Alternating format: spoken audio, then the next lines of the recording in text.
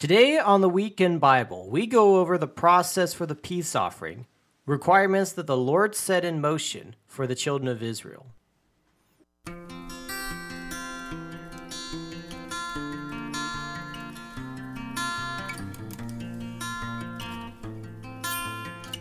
Hello, ladies and gentlemen, and welcome back to the Weekend Audio Bible. My name is Daniel King.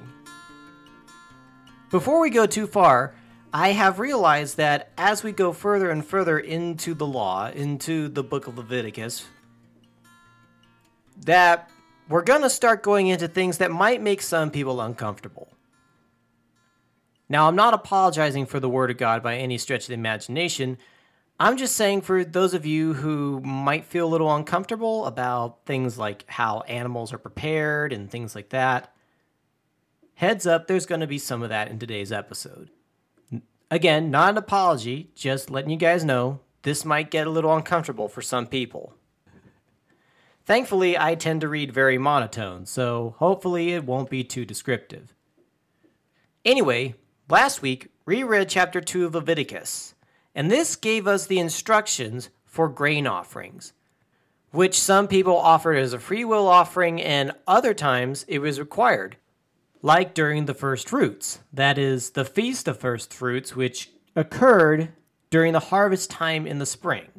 Now today we are covering the peace offering, which, as the name implies, was intended to make peace between the children of Israel and God. So without further ado, let's begin. When his offering is a sacrifice of a peace offering, if he offers it of the herd, whether male or female, he shall offer it without blemish before the Lord. And he shall lay his hand on the head of his offering, and kill it at the door of the tabernacle of meeting. And Aaron's sons, the priest, shall sprinkle the blood all around on the altar. Then he shall offer from the sacrifice of the peace offering an offering made by fire to the Lord. The fat that covers the entrails, and all the fat on its entrails, the 2 kidneys, and the fat that is on them by the flanks, and the fatty lobe attached to the liver above the kidneys shall be removed. And Aaron's sons shall burn it on the altar upon the burnt sacrifice, which is on the wood that is on the fire, as an offering made by fire, a sweet aroma to the Lord. If his offering as a sacrifice of a peace offering to the Lord is of the flock, whether male or female, he shall offer it without blemish. If he offers a lamb as his offering, he shall offer it before the Lord. And he shall lay his head on the head of his offering, and kill it before the tabernacle of meeting. And Aaron's sons shall sprinkle its blood all around on the altar.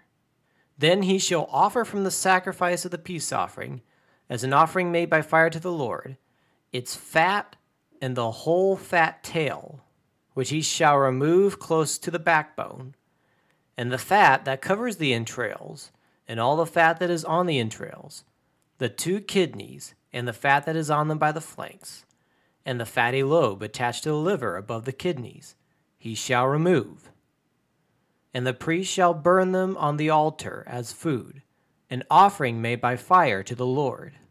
And of his offering is a goat, then he shall offer it before the Lord. He shall lay his hand on its head, and kill it before the tabernacle of meeting. And the sons of Aaron shall sprinkle its blood all around on the altar. Then he shall offer from it his offering, as an offering made by fire to the Lord, the fat that covers the entrails, and all the fat that is on the entrails, the 2 kidneys, and the fat that is on them by the flanks, and the fatty lobe attached to the liver above the kidneys, he shall remove.